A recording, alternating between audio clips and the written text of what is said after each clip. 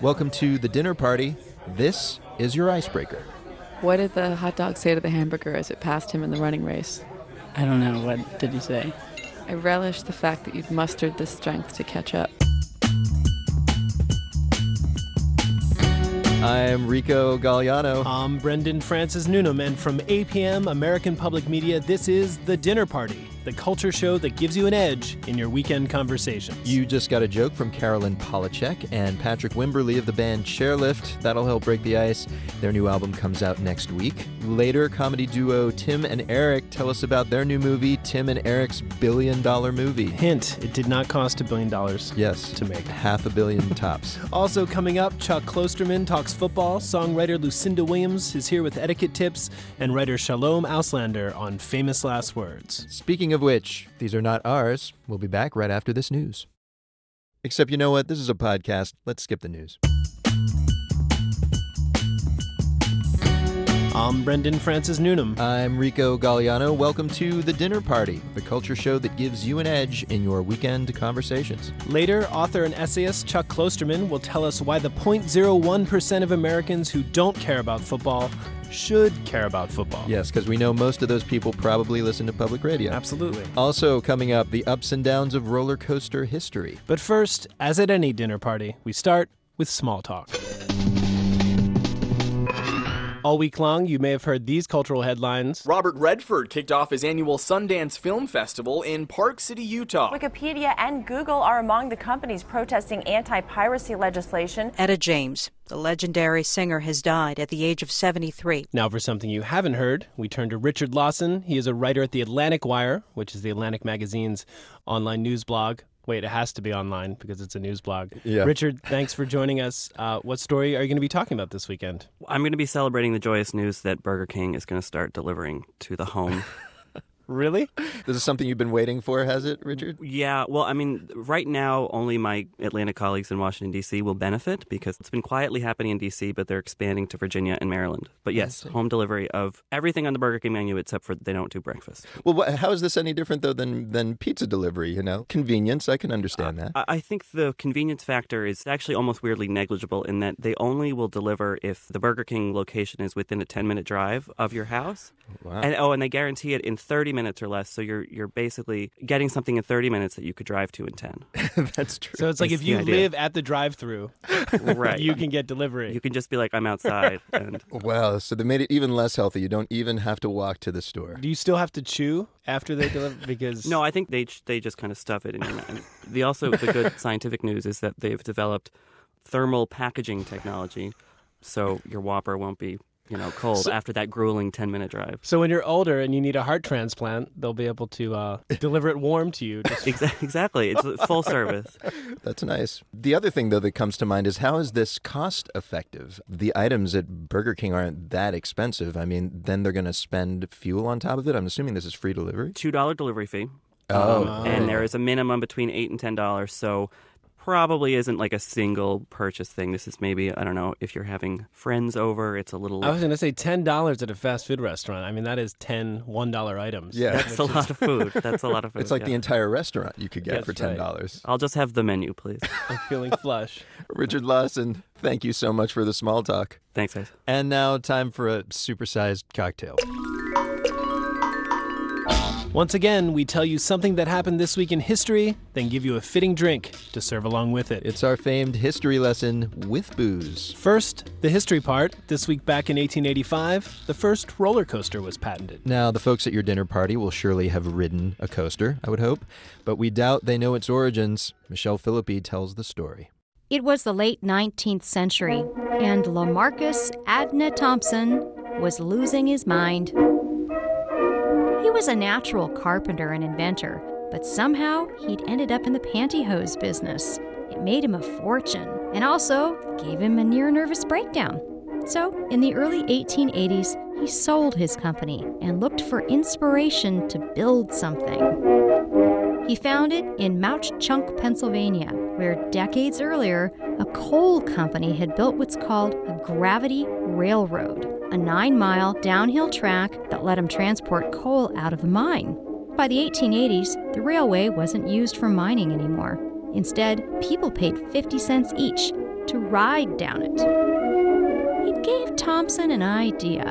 He'd make a miniature gravity railroad and install it in the up-and-coming resort town of Coney Island, Brooklyn. In 1884, Thompson opened his, quote, Switchback Railway, America's first roller coaster.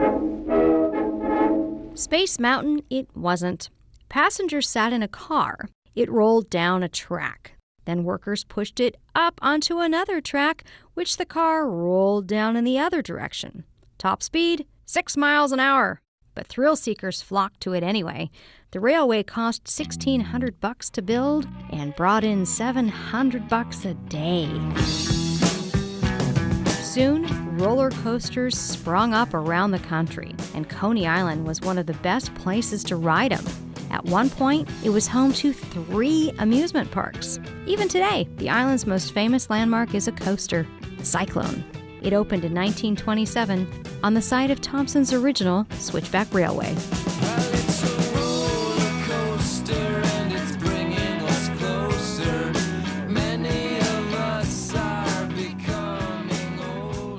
So that was the history lesson. Now it's time for a cocktail to go along with it. I am joined by James Quigley. He's the part owner of Peggy O'Neill's, which is a bar on Coney Island.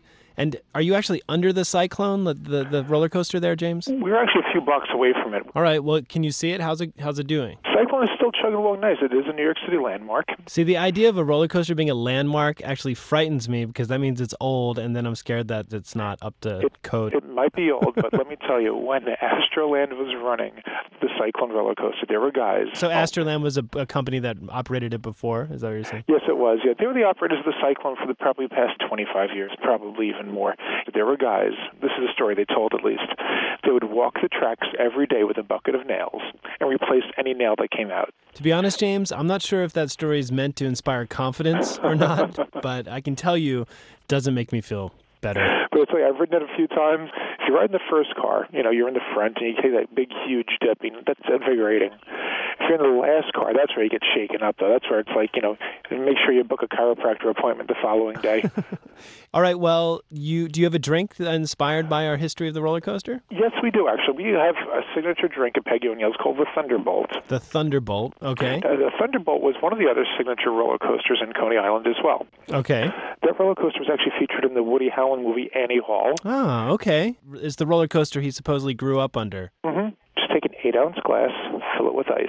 Okay. I want to start off with 2 ounces of an orange-infused vodka. All right. The orange is there because it brings you old days of creamsicles and just any type of orange-flavored drink that you would get in Coney Island. Yeah, kind of a classic seaside holiday dessert there. Yeah, classic taste. Okay. Next, you want to take 2 ounces of cranberry juice on top of that. All right. Cranberry juice is going to give you the colors. There's a little red influence that was in the Thunderbolt roller coaster. So we're using cranberry not just for flavor, but for a little coloring as well. A little panache. I like it. And then to give you the rush, hey, you're on the Thunderbolt roller coaster. You take that first step, you're going to get a rush. So we're going to replace that rush with a Red Bull. The Red Bull should make sure that your heart's pounding as if you were just on a roller coaster. Get your heart pounding, screaming, ready for more. All right, so Brendan, I learned a little more about LaMarcus Thompson, the coaster inventor. Uh-huh. Yeah, he later added tunnels with painted scenery to his coaster rides, and he called them scenic railways, which is what many amusement park theme rides today are based on. Interesting. Yes. Meanwhile, there's a ride called Amtrak with tunnels and non-painted scenery that actually takes you somewhere. But the trains do go about 6 miles an hour most of the time, kind of like Thompson. All right, the scenery's still real, though. That's true. Ladies and gentlemen, you'll find the recipe for the Thunderbolt and all of our cocktails on our very real website, dinnerpartydownload.org.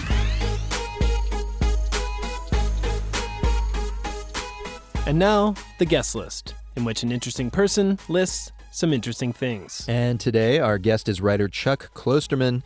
He's best known for his novels and pop culture essays, but he is also a highly regarded sports writer. And he's here with a list that is perfect for this, the last week of the NFL playoffs. Hi, I'm Chuck Klosterman. My new novel is called The Visible Man, and I'm an editor and a writer for the online sports journal Grantland. And since it's football season, they've asked me to sort of give you some reasons that will intrigue the person who doesn't normally like football into wanting to watch it. It's the most popular sport in America, but there's still some people who are like, I don't get it. Here's some possibilities that might change your thinking. The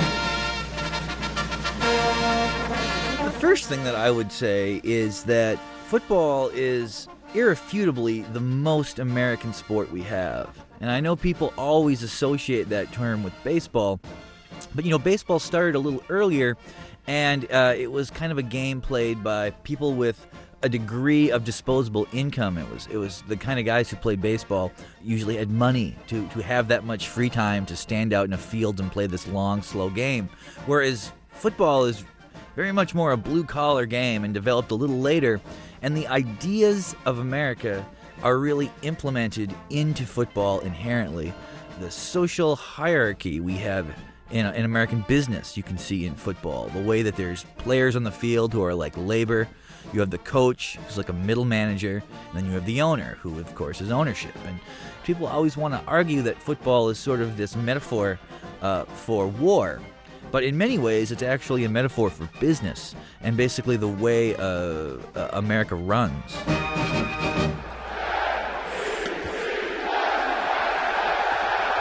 Secondly, and this might seem like a strange example, but football is an incredibly violent game where people really get hurt. And then in order to succeed at this, you need to have a mentality that makes you different from the average person. There's a lot of talk now about concussions in football and how dangerous the sport is. And that really does say something about the commitment, both physically and emotionally, that these players make. We're so accustomed to watching sports and with this strange distance. But to me, the more you think about football in real terms, makes it more disturbing, but also much more compelling. I mean, it's not just a different job. It's not just something you do if you're lucky enough to be built very fast and very strong. It's so far outside our experience that it's amazing how accessible it is to the average person. Thirdly, I think a quality that would be interesting to anyone is sort of the dissonance between what football looks like and how complicated it actually is. It's not a free-flowing sport like basketball or soccer. Almost everything you're seeing is orchestrated. The offensive coordinator is running a play in to the quarterback where he is describing essentially what 11 people are supposed to do simultaneously. It is complicated in a way that I think a lot of people who criticize athletes for being dumb would be shocked by. I briefly and poorly tried to play quarterback in high school. And, I've written 7 books, I've worked for newspapers, but none of them were as difficult as playing quarterback. Not even close. Imagine doing something very complicated and requires a lot of memorization. First time, maybe, you tried to ever do your taxes online. You've got to keep things organized. You have to fill in certain boxes. Now imagine if you have to do that in 4 seconds and you will get hit by a baseball bat. That's the thing.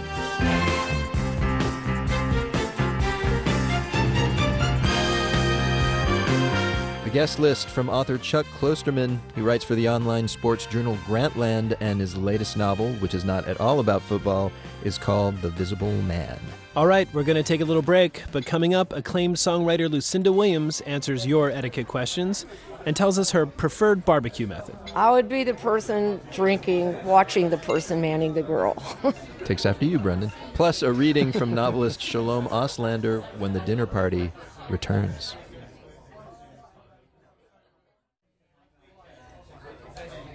Welcome back to The Dinner Party, the culture show that helps you win your dinner party. I'm Brendan Francis Noonan. I'm Rico Galliano. Coming up, a reading from novelist of the hour, Shalom Auslander. And later, Brendan learns about Rapunzel syndrome. And let me tell you, it is not magical. Oh, it is at all. So not magical. But first, each week, listeners send us their etiquette questions. And here to answer them this time around is none other than Lucinda Williams. Time magazine called her America's greatest songwriter. Her most recent album is Blessed. It's nominated for Best Americana Album at the Grammys in a few weeks, and that would be her 15th Grammy nomination, if you're counting. I think you've won 3 times, I think, is that right? Yeah. Are you tired of the Grammys? No, I mean, of course not. But the album is, the correct pronunciation is blessed. Blessed. All right. Not blessed. Pardon me. That's okay. But blessed carries a different connotation. Generally, you say you're very blessed or something, And blessed is the more biblical connotation. I see. As in, blessed are the meek, for they shall inherit the earth. Although listening to the song called Blessed, there is a kind of prayer-like quality or like a mantra quality to it. You keep saying we were blessed by, and then you list all these people from various walks of life. By the people some of whom you wouldn't think you would be blessed by, It is kind of a mantra. We were blessed by the minister who practiced what he preached. We were blessed by the poor man who said heaven is within reach. We were blessed by the girl selling roses who showed us how to live. We were blessed by the neglected child who knew how to forgive. We were blessed. We were blessed by the girl selling roses. That was what started the whole song. There's this little mom and pop Mexican restaurant Tom and I go to a lot. That's your husband. This girl would come in selling roses, and I want to know who she is, where she's from, Sure. Is she happy? And when you see someone like that, we have a tendency to assume that person isn't happy. So there are a lot of different levels of meaning in that song. Well, your songs clearly show you spend a lot of time observing people and how they act. Yeah. So we think you are just the person to answer our listener questions about how to behave. Well, I hope so. The first one is, I think, appropriately music-centered. Patrick in Santa Monica writes, do you ever play or listen to your own music when you're not, quote, working? Or is that bad form? Well, the first part of the question is no. Is it just because it's hard to hear your... I don't have any desire to listen to my own music. When I'm not working, I want to listen to other people's music. Because that's part of what influences me. And I get so many CDs from people, and I listen to everything. If somebody gives me a CD, I listen to at least part of it, a couple of songs. Really? Wow. Note to all the songwriters out there, you're going to be deluged. That's right. Now. Because you never know. And is that partially because you get fatigued after touring with your own songs? Because if I wrote Blessed, I'd be listening to that all the time. No, So proud of you myself. No. And besides that, the artist tends to be sort of self-critical. Yeah. And now the second part of this question, though, is if one was an artist that I guess sort of narcissistically kept listening to their album, would that be bad form? No, I don't. I have no idea. I've never known anyone to sit or, put their own music on. Right. So Patrick in Santa Monica, basically the point is moot. Yeah. Well, we have another question, and this is away from the music world into food, something close to our hearts. Yeah. And this is from Tyler in Long Beach, California. And he asks, when attending a barbecue at someone's house, is it acceptable to step in and, quote, man the grill if it is apparent that they do not know what they are doing? Yes. It is. Oh, really? I would say yes. And you can do it politely, just kind of come over and offer the person a beer or something and say, hey. Or maybe several beers and they'll fall over. Yeah, or you could go up with another person and say, hey, have you met my friend? Let him kind of walk away with the person. Yeah. The person would probably actually be relieved. I like the polite deception involved in this. Yeah. You just don't make them feel bad. You don't push them away. You just say, hey. Go over to someone and say, hey, can you distract him while I go over and take over, And what would you do if you were to take over for the barbecuer? Do you have a recipe? I wouldn't be the person, quote, manning the grill. You'd be the deceiver. I would be the person watching the person manning the grill. I would be right next to you. That's true. All right. This is a question from John via email. When is it okay to tuck your pants into your boots? That's a great one. Well, for the longest time, I didn't think it was okay. Really? I had these great, all these great boots, but you never could see the tops of them because they're always underneath my jeans. Yeah. So I was relieved when I found out, oh, yeah, it's cool. You can tuck your pants into your boots. I think the pants need to be kind of more the skinny kind. You don't want big pants billowing out. You don't want to look like MC Hammer. Yeah. We're lucky that we live in And an it's- era where one can comfortably tuck, Yeah. pants into boots. It also helps if you're tall and you have long legs. Yeah, much in life actually is Yeah. helped by these things. You know, one of Bob Dylan's album covers. What's that one, Red Sun or something, where he's kind of kneeling down and he's in Israel after he got saved. Yeah. Yes. It's that one. And you see him, I think he's visiting in Jerusalem. And he's got his pants tucked into He's got his his pants tucked in. And I think Marlon Brando did that, didn't he? Oh, man. So now you've got Brando and Dylan on your side. I Yeah. think it's okay. And, Chrissy Hind. Oh, I was man. hanging out with her a while back. We did a few shows together, and her look was really tight, skinny Yeah. jeans tucked into over the knee boots. Well, I don't know if John, who asked this question, can pull that look off, but John, go for the skinny jeans, whatever you do. All right, here's another question for you. This comes from Dave in Bellingham, Washington. Okay. My mother-in-law organized the usual family gathering over the holidays. Many of us in the family love to cook, especially for each other, but for 2 of the last 3 years, my mother-in-law has insisted that she get takeout fried chicken. Considering how much we all love to cook, are happy to share, and how much effort we put into traveling to get to her house, I am incensed with the thought of another holiday bucket of chicken. Do I say anything? And if so, what? Well, clearly she doesn't want to cook. The mother-in-law, right? It sounds like they're all kind of gathering at her house. It's kind of like her house, her rules. That's what I think. Well, I mean, what are you going to say to her? Would you please make lasagna from scratch? Or, I don't know. That's wish, true. You know what? I wish that were my only family problem. I mean, this was the only problem I had, I would be happy. Appreciate the chicken. I think you should just let it go. Sure. That's right, Dave. There are bigger chickens to fry in the world. Lucinda Williams, thanks so much. And I believe you have a mini tour that you're starting at the end of this month. Yeah. So we will look for you on the West Coast. Okay, thank you.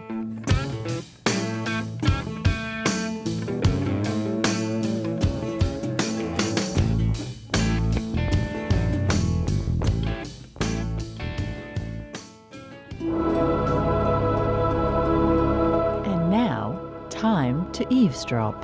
Shalom Auslander's writing has appeared in Esquire and The New Yorker. His Black comic new novel just came out. It's called Hope, a Tragedy. Today we overhear him reading some dinner party-worthy excerpts. Kugel thought specifically about the experience of dying. He thought about the pain, about the fear. Most of all, he thought about what he would say at the final moment, his ultima verba, his last words. They should be wise, he decided, which is not to say morose or obtuse, simply that they should mean something, amount to something. They should reveal, illuminate. He didn't want to be caught by surprise, speechless, gasping, not knowing at the very last moment what to say. No, wait, oof. I haven't really given it much splat. If I could just kablamo.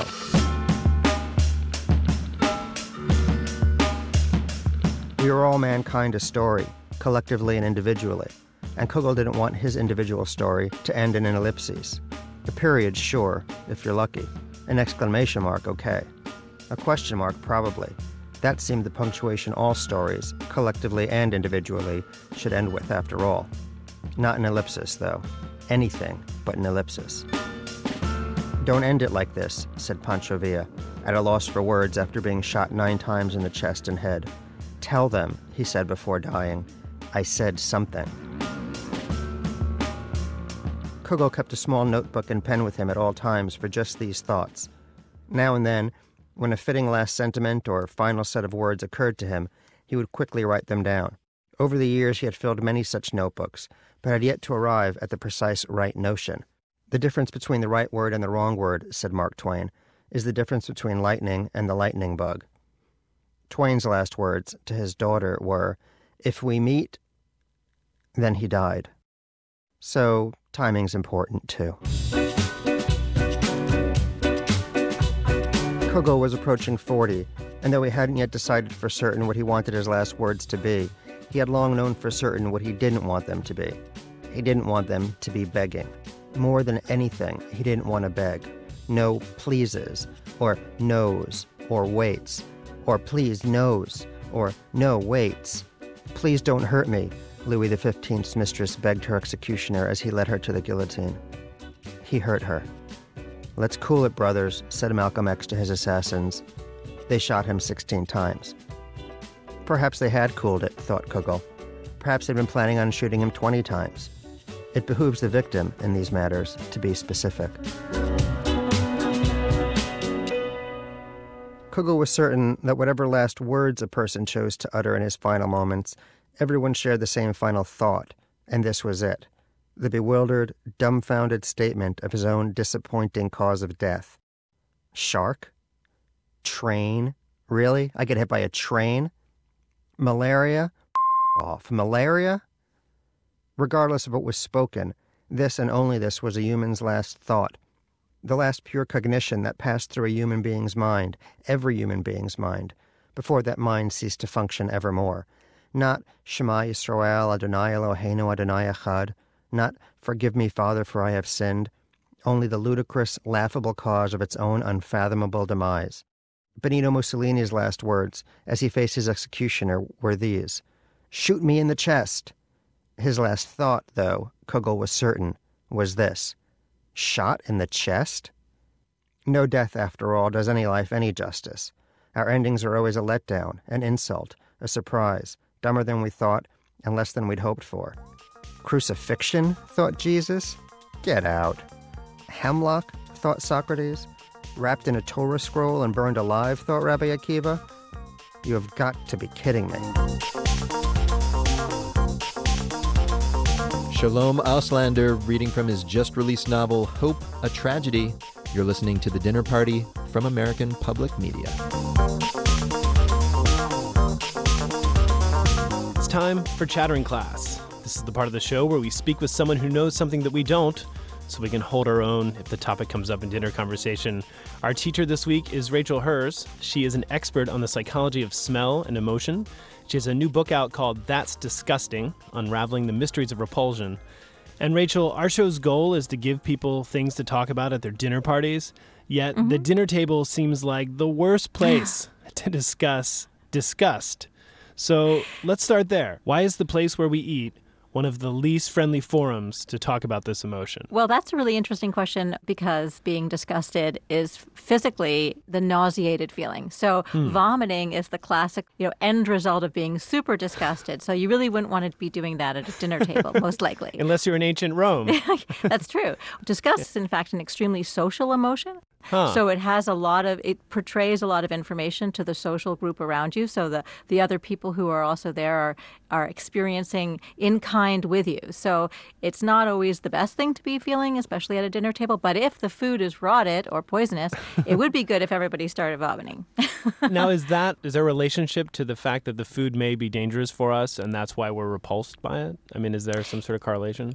Exactly. So, for instance, if we were at the primordial dinner table around the buffalo that someone had just slaughtered for us, well, let me back it up a tiny bit and say that this buffalo might have been dead for several days. Okay. And we're pretty hungry, and we sit down to the communal water buffalo, and one guy takes a slab of meat first and sticks it in his mouth and then makes this face, which is this big grimace, and sticks his tongue out and scrunches up his eyes and probably spits it out, maybe even vomits. Then we say, not going to go there. So it conveys a lot of meaning to the other people within the group. So it has this evolutionary advantageous component that other people benefit from your suffering, so to speak. And that face, the bad buffalo face, is universal, right? In your book, you discuss how all humans make the same disgust face. So yes, the mouth tends to close, but sometimes the tongue can stick out. So we sort of make this grimace where we're scrunching our mouth closed. We scrunch our eyes, and that also forces the muscles that are around our cheeks to sort of push against our nostrils. So in fact, we're breathing in less. So the idea is that we're closing ourselves off to the outside, preventing the outside from getting into your inside. So you have this, you're protecting the sacredness of the inner self from the danger of the outside.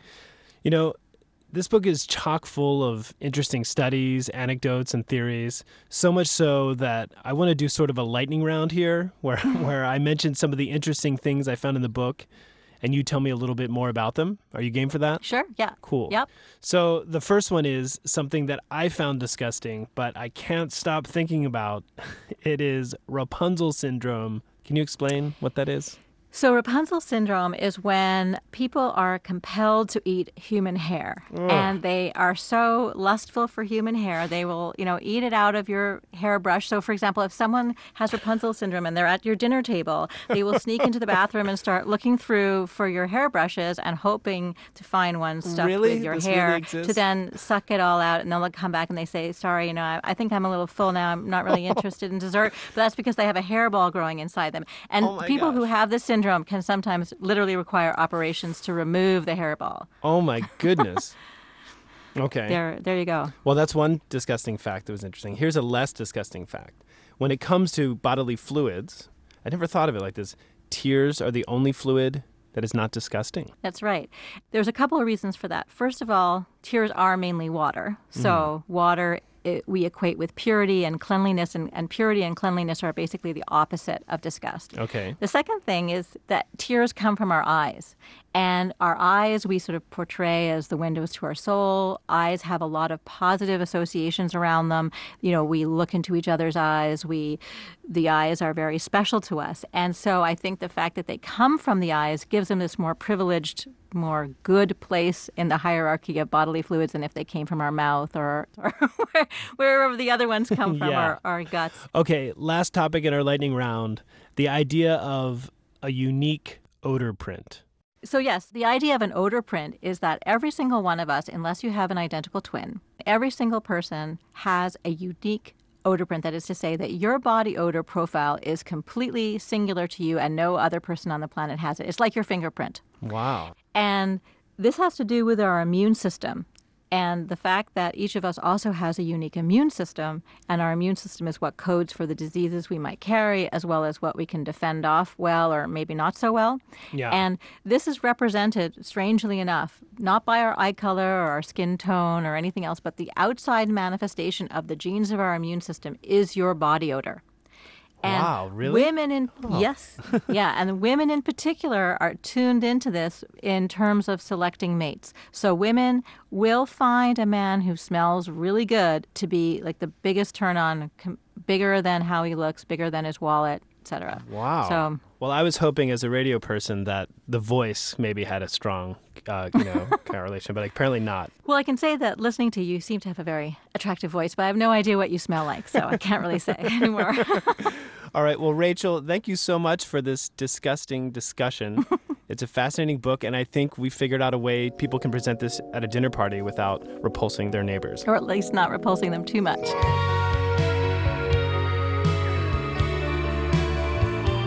So, Brendan, I don't know.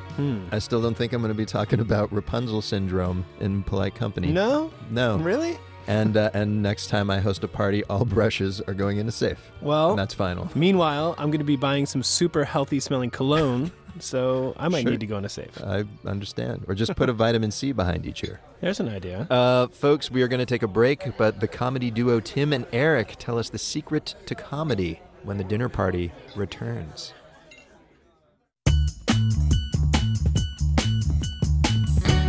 Welcome back to The Dinner Party, the show that gives you an edge in your weekend conversations. I'm Rico Galliano. I'm Brendan Francis Noonan. In a few minutes, we're going to hear from some of you in our letter segment, and then we'll check out a new song from the Shins. Yes, millions of Gen Y kids just pulled their cars over to the side of the road. Or their baby carriages. Sure, to listen. But first, it's time for the main course, where we talk about the best part of any dinner party, the food. Enrico, this week, yes, bone luge. I beg your pardon. Bone luge. It's a new food trend where you eat the marrow out of an animal bone, thus creating a channel for the bartender to pour booze from one end of the bone into your waiting mouth.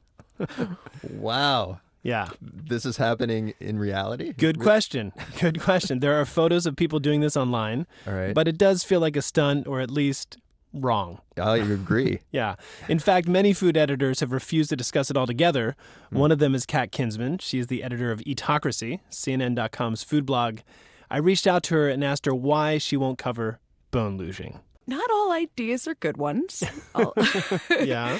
I'm a tremendous supporter of bone marrow to the point where I have a bone marrow scoop tattooed up the back of my ossobuco bone. What? So, really? I do. I have various tattoos, and there will be no bone luge tattoo. So you got a bone marrow spoon. So for those who haven't eaten bone marrow in a while, it's served. It's just the bone. It's often cut in half and it's roasted. And sometimes herbs are put in there. Different things are kind of on top of the bone marrow. And then you get a little spoon to kind of scoop out the meat. Is that the word? Is it meat? It's the marrow. It's the marrow. When you cook these bones, when you roast them at a really high temperature, it liquefies and just turns gelatinous and beautiful, and people like it spread on toast. Usually it comes with something acidic to cut through it a little bit.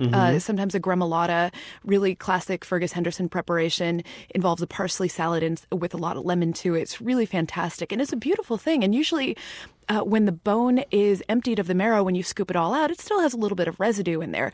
Now, with bone luging, they are suggesting that you take this bone, which now has a channel in it where the marrow used to be, and put it up to your face and have a bartender pour a shot of your designated alcohol down it so it slams into your mouth. And that's actually reminiscent of the ice luge, which was kind of like a fratty drinking phenomena where people pour booze down a thing of ice. Right? So it gets colder as it comes to you.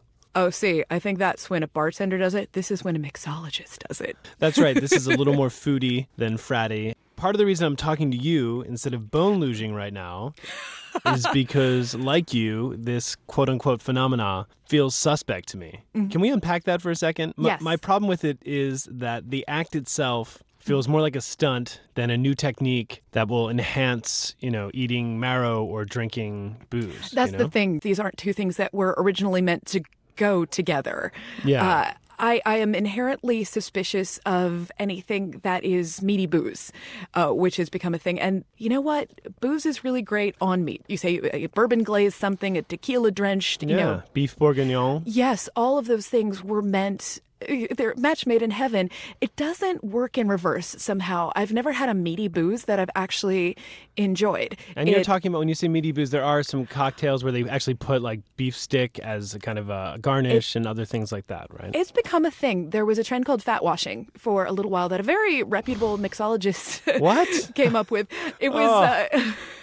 I think it was Evan Freeman who was doing this, but came up with a technique to put together meat and booze and then sort of take the fat out of it so the flavors of the meat, and it may in particular have been bacon, were still in the meat. But, and he did it very well. I have had it from various bartenders, and I've never actually enjoyed it. But to be fair, every successful food pairing was at one point a new food trend. Just a couple of years ago here in LA, we saw the explosion of Korean tacos, which paired Korean food like kimchi with Mexican food like tacos and burritos. And those flavors go together marvelously, and that combo will probably live on. So how can someone know whether or not a new food phenomena is going to stick around? I mean, who knows? Well, some of those things are actually rooted in food science and history. If you consider that there's kimchi on long braised meat, that is from a Korean tradition, and there's barbecue and tacos. So, let's try Korean barbecue and tacos. There's a reason why certain things work together really well. And sometimes things seem unlikely at first, and they are just delicious. Well, I could see how maybe sherry and meat residue could kind of pair well together. My other problem, I think the other thing that bothers me with this is that it just seems so gluttonous. It's so decadent. Bone marrow, which used to be a peasant food, but it now costs like $15, $18 at a fancy restaurant. And then you're supposed to add a shot of high-end booze, which is another $10. Now you spend $30. It just seems, as my friend said the other day, this almost seams like the end of times. Well, the part about it that sort of upsets me is that I like both of those things. I like the booze. I don't want to use a nice booze in a shot that's just going to go slamming into my mouth. Call me like sort of Fraser Crane or whatever, but I like sipping my sherry. I like enjoying my scotch. Yeah. And maybe a kneecap. Maybe you could drink it out of a kneecap and just... I would support Four Loko down some bone marrow. That's what that I'm all for. Pour your favorite 40 down it. I'm good with that. Yeah, but not some fancy high-end tequila or sherry, which is what they're recommending. Respect the booze. Respect the marrow. So, Brendan, you just talked about not talking about a food trend, thereby talking about it. See how I did that? You had your bone luge, And ate it too. That's right. But I think the real victory is that I didn't have to actually try any bone luge. Well played, old man. Thank you. Yes. Folks, if you have a fake food story you want us to not cover, give us a shout at dinnerpartydownload.org.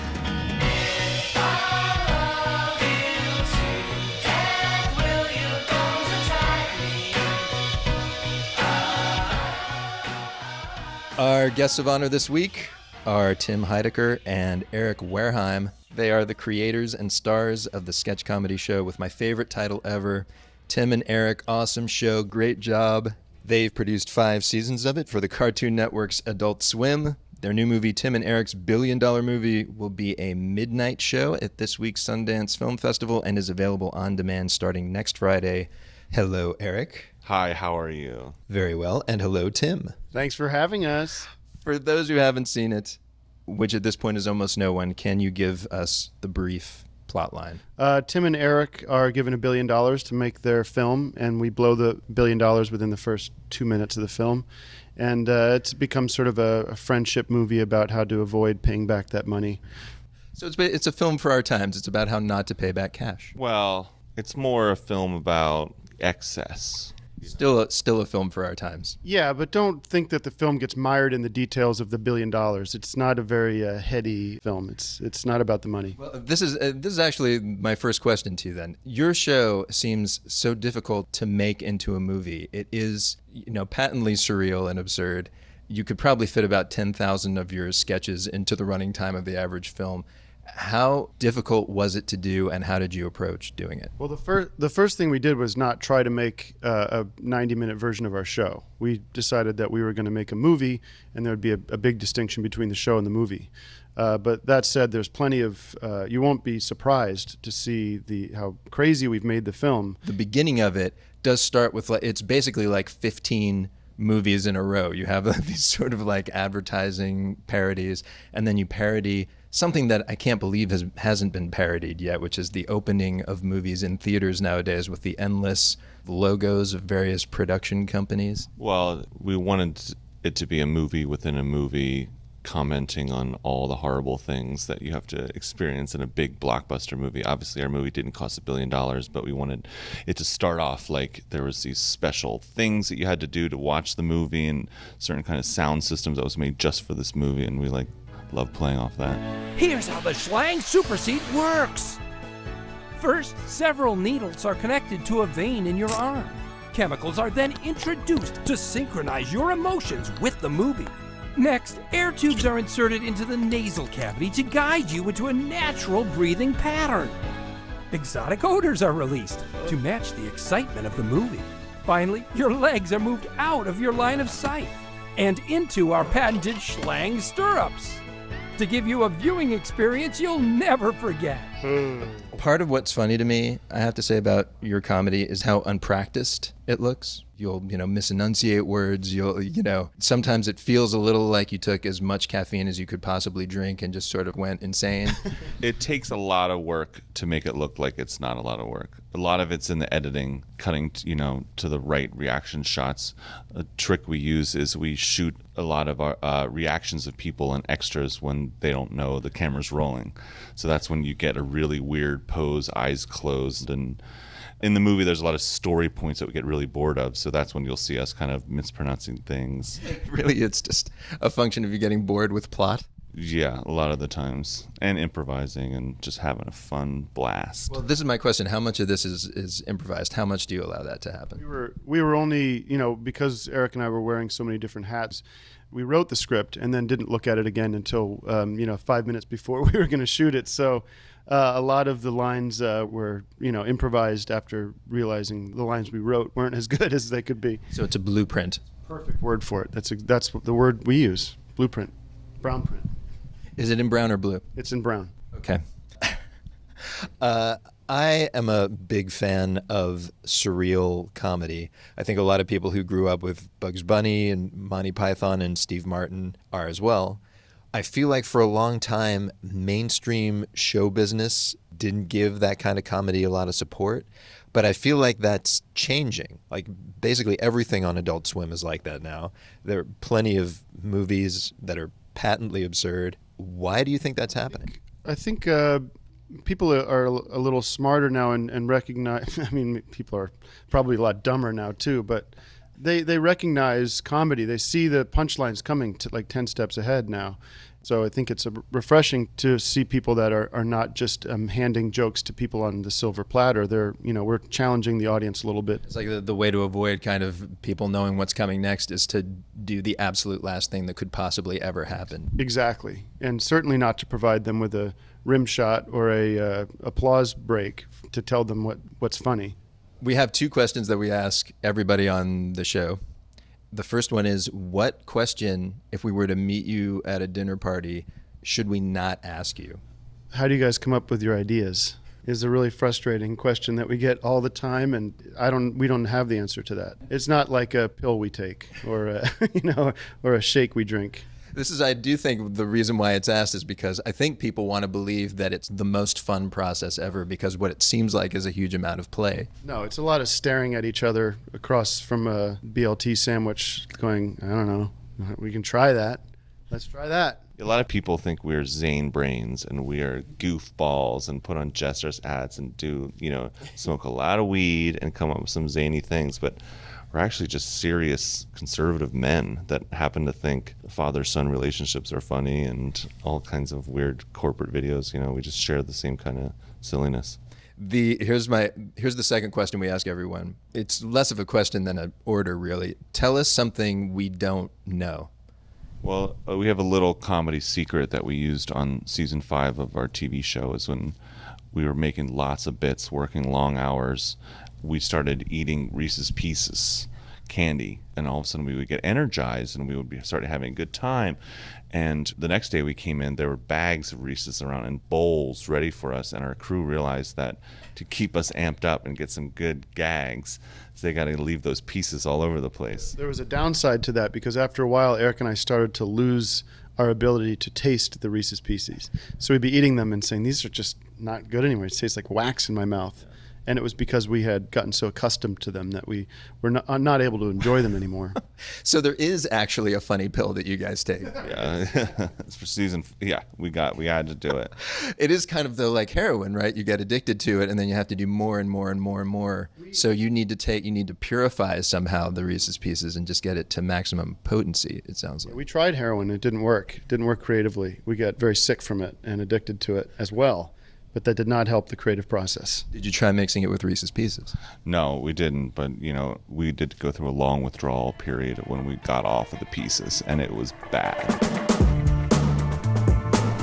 So, Rico, you can't just quit the Pieces cold turkey. No. No way, man. You just got to step it down to peanut M&Ms, then lemon heads, then fresh oranges. Oranges is the goal, is it? Yeah, and never go to a movie theater because, you'll probably fall off the wagon. Yeah, it's a tough process. Got to be strong. You got to be.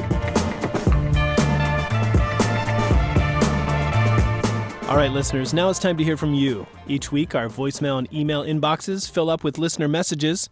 Here's just a random one. Hi, Bren. This is your father. Your show is absolutely wonderful. It's fantastic. That guy sounds really smart. Yeah, pretty representative of our audience, I think. Sure.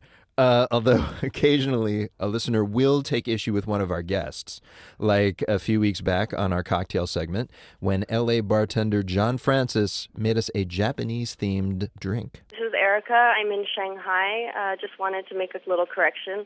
During the bartender section, the bartender said that shochu was Korean, but actually shochu is Japanese and soju is the name for the Korean alcohol. I'm half Japanese, so I'm pretty familiar with shochu. My mom's actually a huge fan. Now, listeners also had the gall to criticize another guest, legendary folk singer Judy Collins. Man. She came by and listed 3 songs she wished had been written about her, one of them being Adele's recording of the tune Love Song. Hey, my name is Christopher. I'm in Los Angeles, and I heard Judy Collins say that Adele had written Love Song. I literally almost crashed my car when nobody decided to correct her and tell her that The Cure was the originator of that song. So shame on you, dinner party. shame. Yes, Christopher, we knew the song was originally written by The Cure. Jeez, man. We were just mesmerized by Judy's blue eyes. Amazing. And we didn't call her on it. You do have a point, though. That was not fair to the songwriter, Robert Smith. We're very sorry, Robert. Sorry, we know you listen. Of course. But, interestingly, no one caught a music error we actually made. Last week, Adam Granduciel, from the band The War on Drugs, listed some songs he likes to play at a dinner party. One was A Pagan Place by the Waterboys. Unfortunately, we played a clip from Red Army Blues, a different and equally great song from the same album. That is true. Adam, we hope you still invite us to your next dinner party. Speaking of which, that's the dinner party for this week, folks. Next week, the band Chairlift acts out their dinner party playlist. They were active in the late 60s, early 70s. They were first called the Mama Cats and then changed their name to Honey LTD. Speaking in cat tongues. Interesting. Jackson Musker is the assistant producer of the dinner party. Thanks to Brendan Willard, Chris Clark, Peter Clowney, Ellen Gettler, Craig Curtis, and Judy McAlpin. And now, before we leave you, it's time for One for the Road, a song to listen to on your way to or returning from this week's dinner parties. And guess what, everyone? The Shins are back. Or at least they'll be back this March when they release their full-length album entitled Port of Morrow. To tide you over till then, here's an advanced single simply called Simple Song. Bon appetit.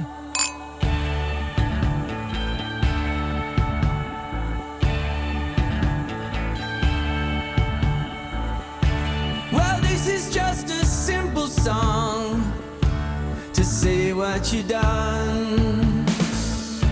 I told you about all those fears and the way they did run. You sure must be strong. And you feel like an ocean made warm by the sun. When I was just 9 years old, I swear that I dreamt your face on a football field. Thanks for attending the dinner party. I'm Rico Galliano. And I'm Brendan Francis Noonan. Hello? Bren, this is your father. Uh-huh. You promised me if I pretended to like your show that you would send me Kai Ryssdal's autograph. Yeah. What gives? I'm working on it.